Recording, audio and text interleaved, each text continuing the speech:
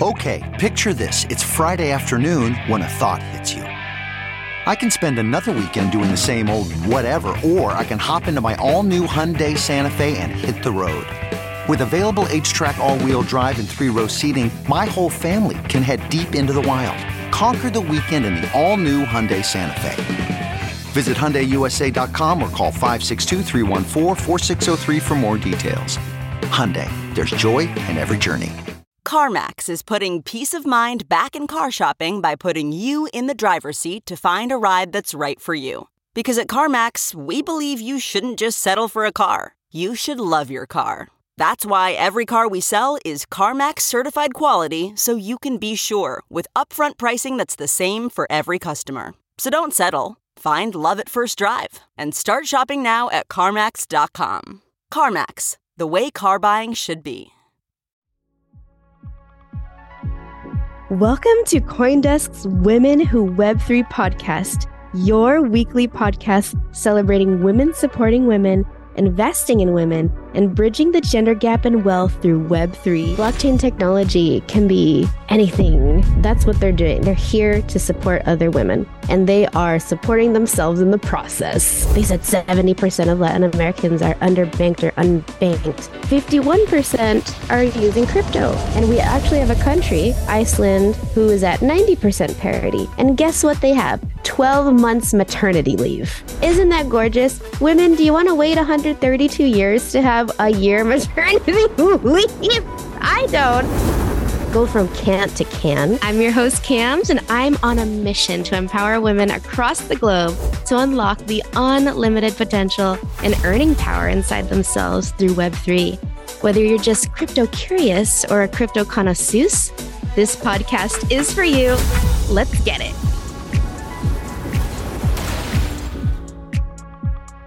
Welcome to Women Who Web3. It's your girl, Cams. On this week's show, we're graced with the presence of Jenny Q. Ta.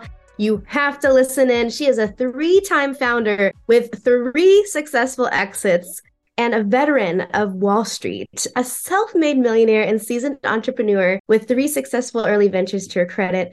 As founder and CEO of Titan Securities, a full-service broker-dealer and investment banking firm, Ms. Ta built a company that was profitable to be acquired in 2005, and her next 2 entrepreneurial endeavors included masterminding 2 modern tech companies, VCNetwork.co, a virtual eHarmony meets Shark Tank, matching entrepreneurs with VCs, and CoinLinks.com, which is an American online social commerce platform powered by a decentralized blockchain solution to connect the traditional markets of today with the digital currencies of tomorrow.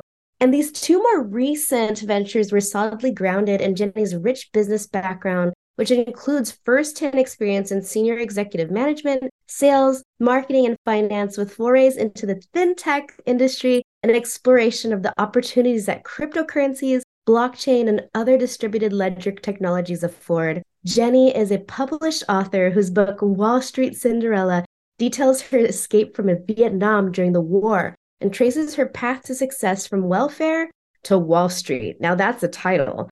This book serves as a helpful roadmap for women who are determined to pursue a successful career in business, just like Jenny. Welcome, Jenny. Well, thank you so much, Cams. It's an honor to be here with you and CoinDesk. Greatly appreciate the opportunity. Thank you so much for being here, especially between all the commitments you have. Speaking of that, Jenny, wow, a 3-time founder, Wall Street, from welfare to Wall Street. What gets you up in the morning? Well, I have a 1, 2, 3, 4 situation. Number 1, serial entrepreneurs like myself, you can't wake up without any passion. You can't do anything without any passion. Number 2, obviously, is goals. We have to have goals. And usually those sorts of goals, people would say, you know what, Jenny, you're crazy. You're mad. But the more they say that, the more we know that we are on the right path. And obviously, serial entrepreneurs to billionaires, success is key. Every day they wake up is basically a new smell of success. whatever they're going to dive into that day. And the fourth one, which most people tend to forget or not consider, is actually routine. Having a routine, a well-established morning routine that helps them start the day off on the right foot is key. That could be anything from exercising, meditation, or any other activities that could help them feel energized and focus. Those are the key. Wow, Jenny. I'm curious, actually. What is your morning routine, especially as a veteran of Wall Street and a self-made millionaire?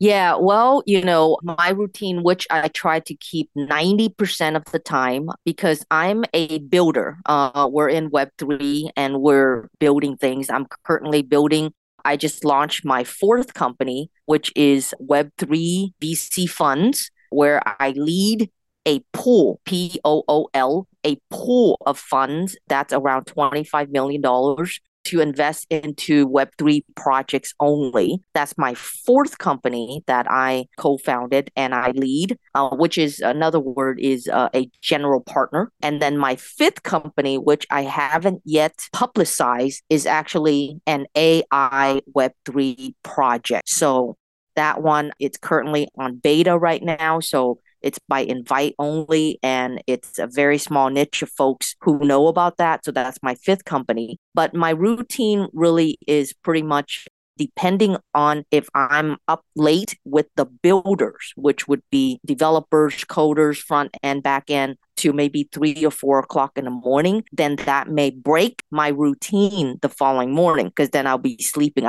Okay, the number one routine, you got to get a minimum of 6 hours sleep. That's the number one routine. So that means that if I go to sleep at 4 or 5 in the morning, I have to add 6 hours to that because you got to get your sleep. But normally 90% of the time, I would be in bed by 1 a.m., get my 6 hours of sleep. So I'll be up like around 7-ish to 8. And then normally I take an hour out. We have a sauna at my home. I have a sauna. So I turn off all the phones and everything. I hop inside the sauna and sit in there for 30 to 45 minutes. That's my meditation, right? So I meditate in the sauna. And then when I get out, it depends if there are calls and I hop on calls. If not, then I do a quick run around the neighborhood, my neighborhood. And then that starts my day. So I think the most clear when I sit in the sauna and I run, and then when I get back to the home office or office, whatnot, or meetings, that's when I know that I'm fully energized and I'm totally focused for that giving day. Wow. As a huge advocate of mindfulness, especially meditation, I know it looks different for everyone, but I love that your morning routine incorporates both the mind and the body, taking care of both things. Wow. AI plus Web3. AI is just such a huge topic, Jenny. What are your thoughts about AI when people are like, oh my gosh, AI is going to replace people? And what are your thoughts on building that synergy between AI and Web3? Well, I believe last year the buzzword was Web3. And then, especially in the venture capital world, which I am one, I'm an angel investor slash VC slash GP, which is general partner. But this year, the funny thing is, if any startup founders out there were to send a deck or pitch a VC investor like myself, and they use the buzzword Web3 solo by itself, you're not going to get picked up. Okay, so Web3 is kind of behind us, which is interesting. But if you add AI to Web3, now that's a new thing. It's the new dual buzzword. Now, there's such thing as decentralized AI models, right? Decentralized AI models can create and deploy on a Web3 network, allowing the use cases such as decentralized prediction markets and AI power. Now that's the buzzword, AI power, decentralized finance, which Cams, you and I in the crypto space are familiar with the term DeFi, right? So I am that close to squealing my fifth project to you, but currently, obviously, with OpenAI, I know there is a battle between the billionaires right now. We all heard Elon Musk and 100 other folks are kind of like asking the AI builders to slow things down. Whereas Bill Gates, who through Microsoft funded OpenAI, which is a very strange thing because Elon Musk co-founded OpenAI, but now it seems Bill Gates and Microsoft are controlling OpenAI through their funded, I believe they put in 10 billion, if not more already. And Bill Gates say, no, we're not going to stop. We're going to keep going. And so that's an interesting area. But then on the other side, while Elon said to stop, but then he just launched a company to compete against OpenAI. So all these things is such a huge mess between the billionaires. But as ordinary startup founders like myself and others, my advice would be, you know what, just keep going. If your passion is there, everything else just the noise. Let the billionaires, debate on by themselves, and you continue to build AI or Web3 and to scale our crypto space further because obviously we need it. Yes, interesting insights, especially on the billionaire debate that's going on right now. I think that shocked a lot of people when Microsoft was like, here goes 10 billion for AI. Maybe not so shocking because he's usually at the cutting edge of most technologies. But Jenny, something I'm really curious about, we brought up angel investing and venture capitalists. With your extensive background in finance and investing, whether it's angel or VC, what advice would you give our audience on identifying promising startups in the Web3, AI, DeFi, and DAO space?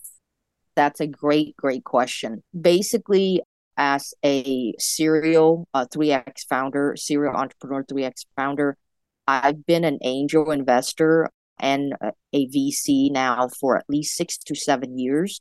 And I've been asked this question quite a bit, but kind of different each time. And that's why it's important. Investors like myself look at the due diligence or the ways to invest in crypto projects or Web3 projects different from that of a traditional project. Like, for example, our Coinbase, right? Coinbase is in our sector. Coinbase is crypto, but they went public. So my Wall Street friends, which Goldman Sachs, Morgan Stanley, they were all underwriters of Coinbase. Do those guys look at Coinbase differently than if they were to look at a Facebook or an Uber or an Airbnb when those companies went public? My simplest answer would be no, we don't. A company is a company, regardless if they're in Web3, if they're in decentralized finance, whatnot. Investors or underwriters or venture capitalists like myself, we look at a company for its potential. For me personally, the number one thing I've always said is I bet on the jockey. So Cam, say if you were to be a startup founder, I would bet on you first. Right? I would go out and I would, probably grab lunch with you and whatnot to see if you and I jive is the word, are we going to click? Because investing in a startup, which is like a CEO or founder like yourself, it's like a marriage, right? So you got to make sure you get along. That's why you've heard stories like in Silicon Valley, some large VCs like A16Z or Sequoia, they tend to have a relationship, now let's just say between Sequoia and Sam Bankman-Fried, which is FTX. They tend to have long, many times walking around the neighborhood to talk. Okay, you've probably heard about VC tends to, let's take a walk. They get to know each other because, one of these days, Cams, if we have more time, I can give you the dark side of VC. Okay, there's the dark side of VC. Back to your question is that some of the number one things that investors look into startups to scale big is bet on the jockey. Number two is the product you are building are hot. Like, for example, are you building AI right now? If you're building AI, most investors are probably going to jump in without doing much due diligence just because you hit the right buzzword. And then number three is how large that sector, okay? For example, one of the top sectors I'm looking at right now is the fashion industry. Digital fashion is picking up. It was funny. couple days ago, Elon Musk was on Twitter Spaces and he sent out a tweet about digital fashion. Now, the man is quite odd, right? He's all over the map. You can hardly read him, even if you try to read him. But yes, he did tweet about digital fashion 2 to 3 times now, all of the sudden. So, digital fashion, to those who are not who are not involved yet, earlier this year when Elon Musk Tesla stock dropped to $103, Elon became the second richest man in the world. Now, who was the richest man in the world? His name is Bernard Arnault. Okay, Bernard Arnault. And he is the CEO of a group called LVMH. LVMH includes 75 fashion and cosmetic brands, including Louis Vuitton. So the fashion industry right now is a $3 trillion sector. So as an investor, I love investing in projects that the sector is that ginormous, which is in the trillion of dollars. Join CoinDesk Consensus 2023, the most important conversation in crypto and Web3, happening April 26th to the 28th in Austin, Texas. Consensus is the industry's only event, bringing together all sides of crypto, Web3, and the metaverse. Immerse yourself in all that blockchain technology has to offer. Creators, builders, founders, brand leaders, entrepreneurs, and more. Use code Web3Women to get 15% off your pass. Visit consensus.coindesk.com or check the link in the show notes. I feel like you're dropping so much knowledge. Oh my goodness, that people should be paying for.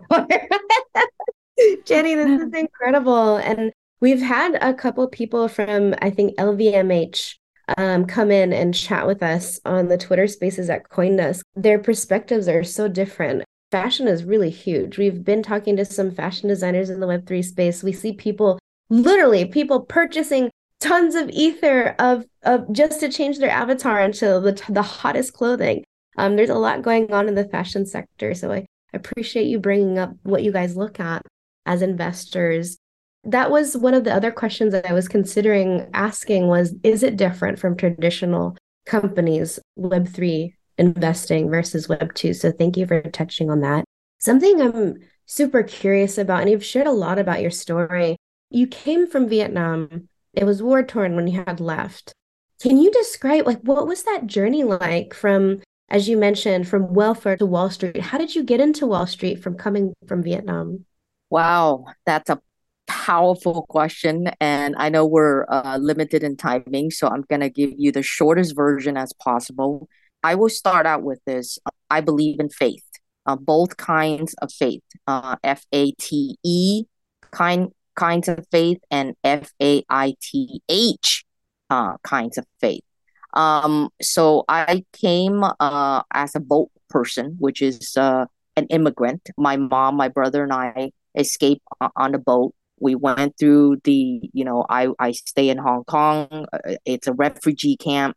And then I had an uncle here in America who sponsored us over. Most people who don't have families here, they tend to be sponsored by the church. This is around 1975. From 1975 was the fall of Saigon to about 1980. So I was more towards the 80s. And I was a few years old when we escaped on the boat. So I don't remember much except, what my mother told me.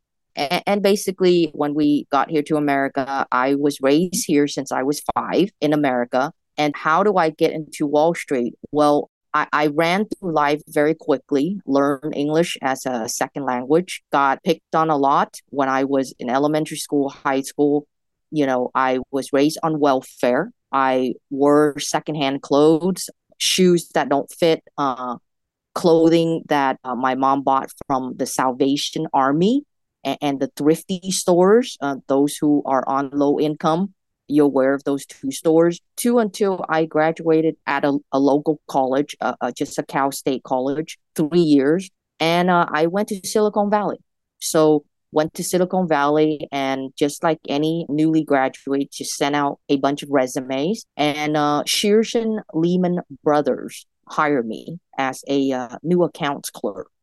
They pay me just $10 an hour at the time. And basically, it was there that I met my first mentor. He was the largest producing brokers at that office, which is downtown San Jose. Basically, to give you the quickest version, after he talked to me for the first time and asking for my goals, I was 20 at the time. And he basically told me to quit. Yes, he told me to quit. That was my first job. And this guy who I now look back, at that time, I did not understand. But now looking back, he was so on point. He said, Jenny, if you wanted to be as wealthy as I am, because he asked me, what do I want to be? And I say, sir, I would love to be as wealthy as you, because I knew how much money he was making, because I was working in operation and I knew he was making six-figure a month. Yes. And so, and not just 100,000. I'm talking about like $250,000 a month. This man was producing. So I knew that. And so I said, sir, when I grow up, I would love to make as much money as you. And then from there, he said, Jenny, if so, then you got to quit, because you're a female, you're Asian. There's no way that you can climb the corporate ladder on Wall Street, right? So I did quit. 2 weeks later, I gave my 2 weeks notice. I moved from Silicon Valley down to Southern California. And I was adamant, again, back to my initial 4 points, of the routines and success and goals and passion. So I went to the library at that time. There was not a lot of internet yet. And I learned how to form a broker-dealer. A broker-dealer is an investment banking firm. From there is history. I took all the licenses, Series 7, Series 63, 24, you name it. And I launched my first startup, my first founded investment banking firm when I was just 2021. I became a self-made millionaire by the time I was 25, around 24, 25. And that first startup got acquired by the time I was 26, 27. And then that took me to where I'm at today. Oh my goodness, what an incredible story. It does feel like a fairy tale, like a modern day fairy tale. And you're still continually founding and continuing to push forward. And you're right in the heart of what's going on right now, going into AI. I wonder what your mentor would say now. As an angel, I wonder what he would say. But it's crazy the power of mentorship on a person, especially as a mentor. You don't really know what impact you're going to make on someone. Is this advice going to make or break them? Are they just going to ignore it, whatever? And you went full forward. Wow. Speaking of mentorship, Jenny, as a mentor and supporter of startups, what are the key ingredients? Because you mentioned what you look for as an investor, but what are the key ingredients for a successful company, you think, in Web3, for someone who's building on Ethereum, for example? And how do you typically approach mentoring founders or those people who want to get to, for example, be a Jenny? Well, I've shared my 4 points. These are different points in terms of being a mentor. And I am an active mentor in the Silicon Beach, which is the Santa Monica area. I have a lot of friends there, lots of VC friends there within that area. So at one point prior to COVID, I was mentoring up to almost 15 startups. Yeah. So some of them kind of like after COVID, things changed quite a bit. But here are the points when it comes to mentors, mentoring startups, and what startup founders should really use these key ingredients so that they can scale their companies to unicorn statuses. Now, right before you asked me the question, you did mention that I didn't stop. I could retire. I mean, I retired twice already. With my last exit, I could just literally like shut all my social media accounts and just go to Bali and then I'll be done. So financially wise, I'm content, right? But the reason why I'm still back at it with my fourth company and then my fifth AI company is because I still wanted that unicorn. Okay. And in order to get to that unicorn, I do know the path. Now, myself as a female founder, that path to a unicorn status is a little bit more difficult than that of a male founder, especially white men. Okay. But that's another subject. But that doesn't mean that you can't get there. I mean, the CEO of Bumble, the dating app, there's so many female founders who are billionaires. So I know that I have the path and I know I can do it. And that fifth project, maybe I have everything that can take me to that unicorn status. It's not about money. It's not, again, it's about passion and it's how badly I want it. So going back to answering your question, here are some key ingredients for founders to be successful. Basically, as mentors, we have the knowledge and the expertise to help, especially first or second time founders, especially if you haven't had an exit yet, or you ran companies, but you fail a couple of times. You definitely need mentors. The experience and expertise is key. Most founders say, "Oh, I know everything. I don't need your help." Well, that's wrong. Okay. Drop that egotism down a few notches. Two heads are better than one. I recently coined a term that I said two bank accounts are better than one, because someone was asking me, well, Jenny, you're so wealthy. Why do you still seek funding for your startup, right? My answer was, look, if the richest man in the world, which is Elon Musk, seeks funding to acquire Twitter, he didn't use all his money, then anyone who are out with a startup and a founder, you should not use your money to fund your startup. You can use it to start it, but you should seek funding, because besides funding, there are the brains behind the money that's coming in. That two heads are better than one. You don't want to run your startup by yourself. So again, experience and expertise. Feedback and accountability is also important. Now, we look at the Sam Bankman-Fried FTX situation, the stories I've read from CoinDesk, from Forbes, Crypto, from other media outlets. The guy was basically in his own zone, okay? He didn't talk, and I don't know how that ever happened.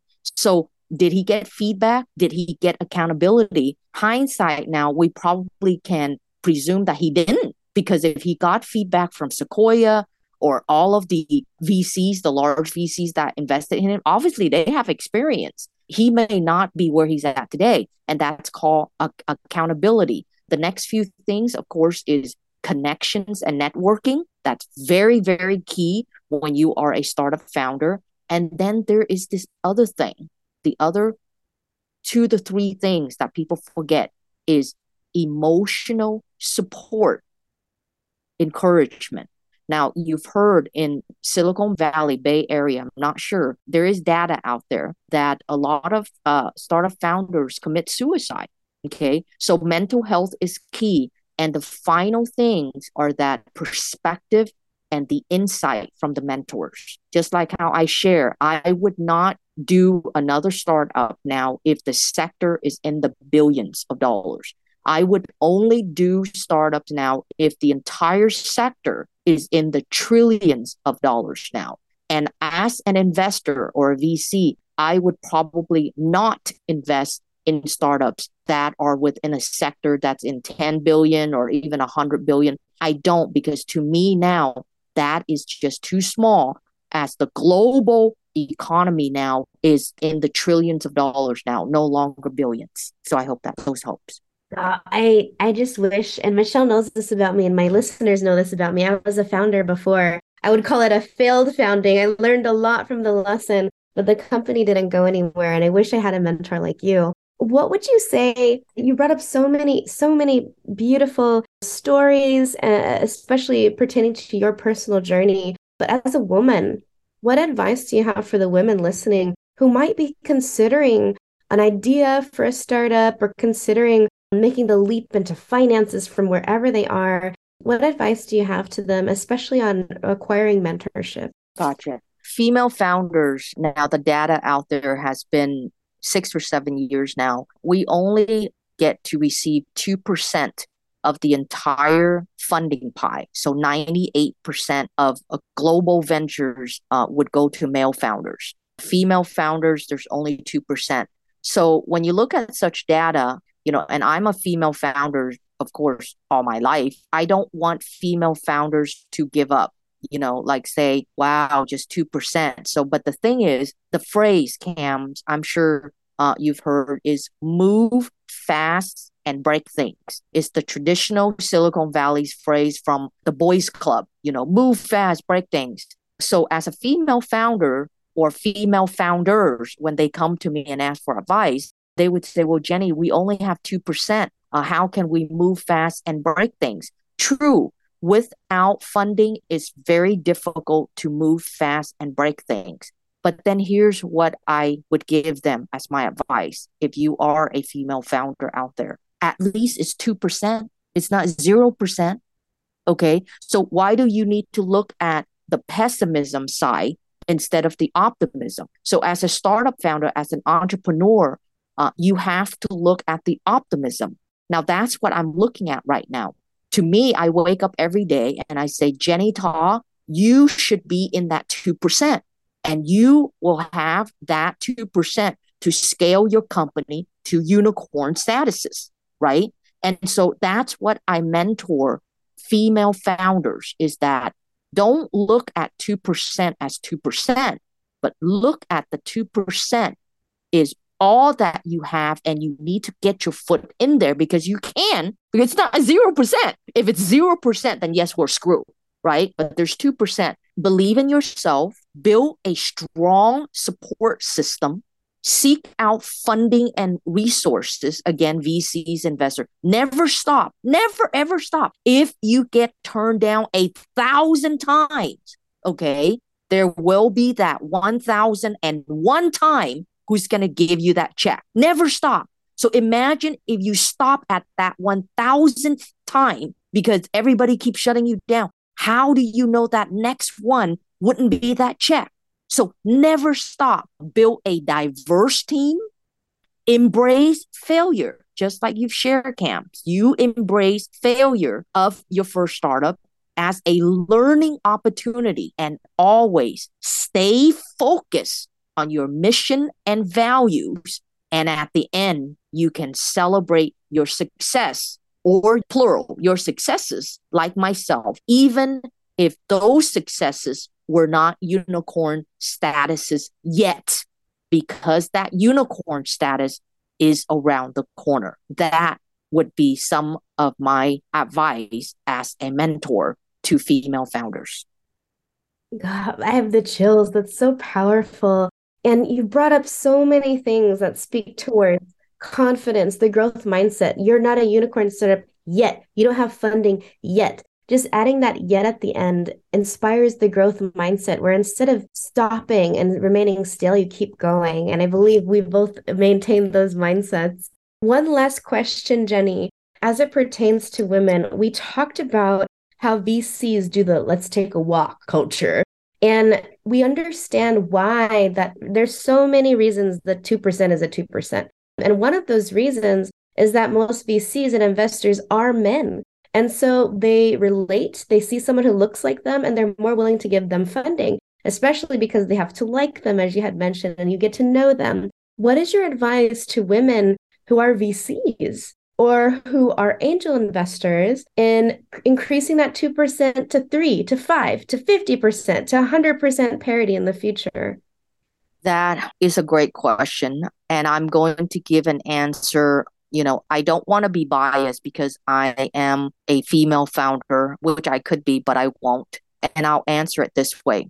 Now, common sense, if we were to not look at gender, just look at a person as an investor, right? A woman or a man. Don't look at their gender, but look at them as an investor. When we write a check to make an investment, buying Bitcoin, buying Ethereum, Dogecoin, or investing in Coinbase when it went to IPO, or Uber or Airbnb, what is the number one goal as an investor? Is to make money. Exactly, right? So if we were to drop the gender on the side, okay, all human beings, when it comes to investing, buying homes or whatever, we want every dollar we put in, we want it to double, triple.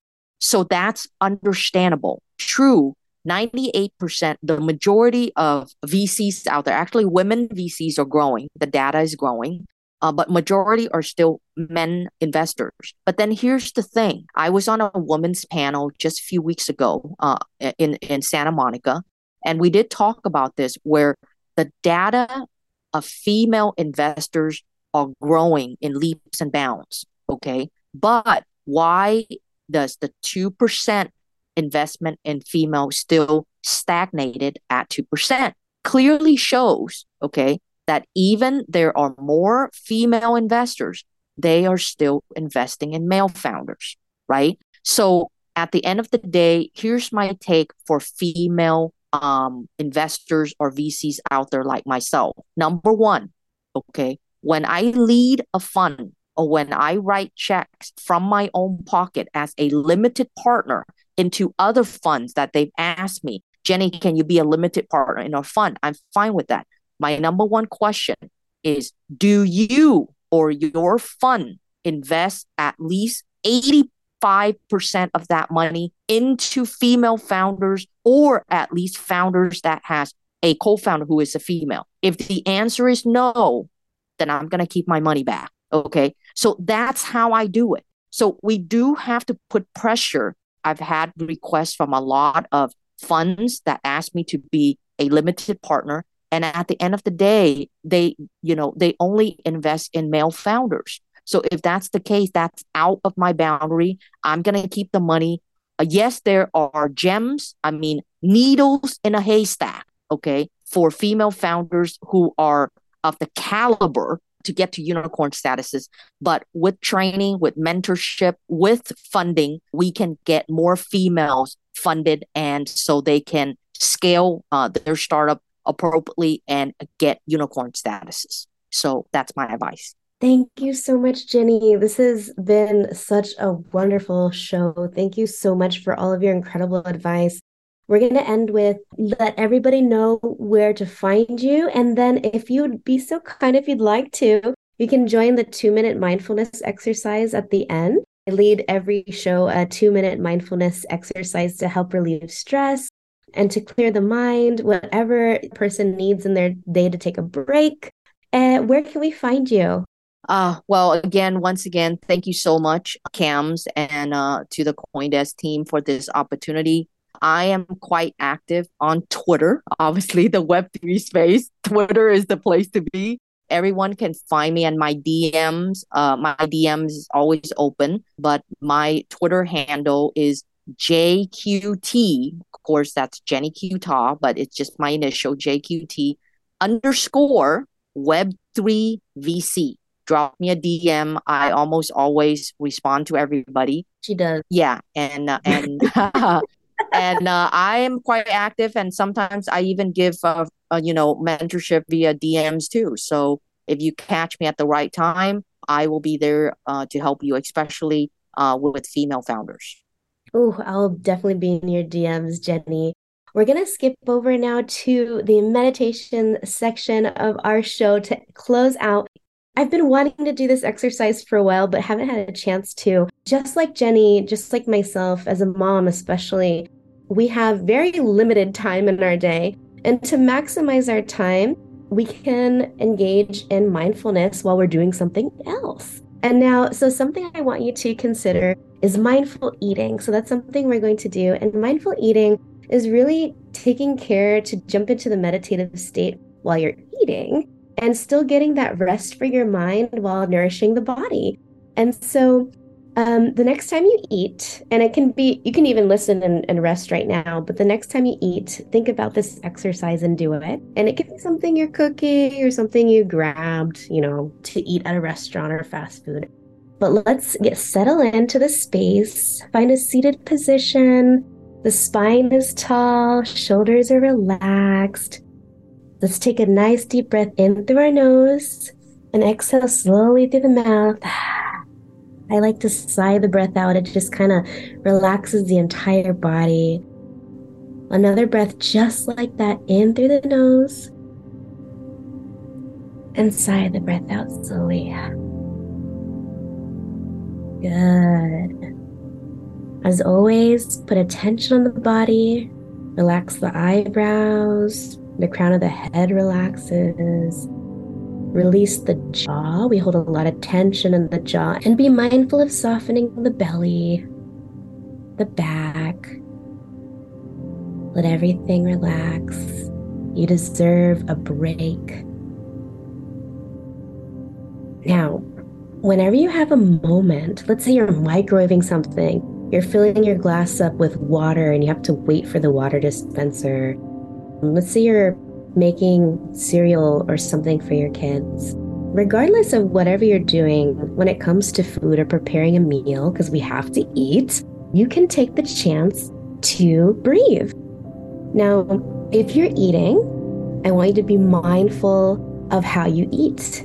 What are you eating? What does it smell like? What does it look like? What feelings or thoughts does it bring up for you? Just notice those feelings and thoughts and keep focusing on the breathing and the eating. If you're cooking your meal, listen to the sizzle of your ingredients cooking in the pan, or the soups or sauces that are boiling. All of these sounds can be meditative. And when you eat your meal, chew slowly. Savor each bite. Imagine it traveling down the body, nourishing your body, sending protein, sending the good fats, sending the good carbs to your body, energizing you for the day. When we put good intention into our food and what we eat and what we consume, we can receive good energy from them regardless. If you're beating yourself up about a donut you're eating, then it might manifest in a different way as stress. Let yourself have that donut if you want, if you can, and just imagine it fueling the body. As you finish your meal, try to savor all the flavors. As you're pouring your water, your drink, or you're enjoying your coffee or tea, enjoy how the liquid feels traveling down the body, whether it's warm or cold. And while you do this, remember to turn off your screens or put them away, just focusing on the moment, the now, what you're doing. And I guarantee you, the next time you eat or drink something, if you can take some deep breaths, it's a really great way to build that mindfulness routine, to invite relaxation and peace into your life. If you're closing your eyes, slowly flutter the eyes open. Come join us back, wiggle the fingertips, and come back to the space. And thank you for joining the meditation. Wow. Thank you so much, Cam. I was literally closing my eyes and was following your words. And it's like I'm floating on cloud 9 or something. I mean, that was amazing. I've never done that before, by the way. Wow, Jenny, I'm so honored. And I cannot wait for it to come out and for everyone to hear your incredible advice. Thank you for joining this mindfulness section. Maybe next time you're in a sauna, you can take some breaths. But I want to thank everyone for listening to Women Who Web3. You can find us on the CoinDesk Podcast Network or anywhere you listen to podcasts. I'm your host, Cams. Thank you for learning and growing with us.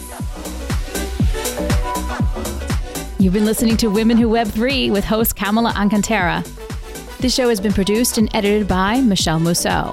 Executive producer is Jared Schwartz. Our theme song is All Night Long by Lunera.